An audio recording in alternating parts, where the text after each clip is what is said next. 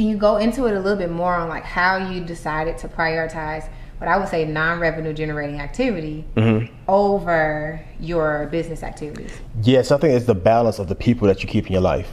For me, I have a balance of friends who still value education versus friends who don't value education. So it's really about the people that you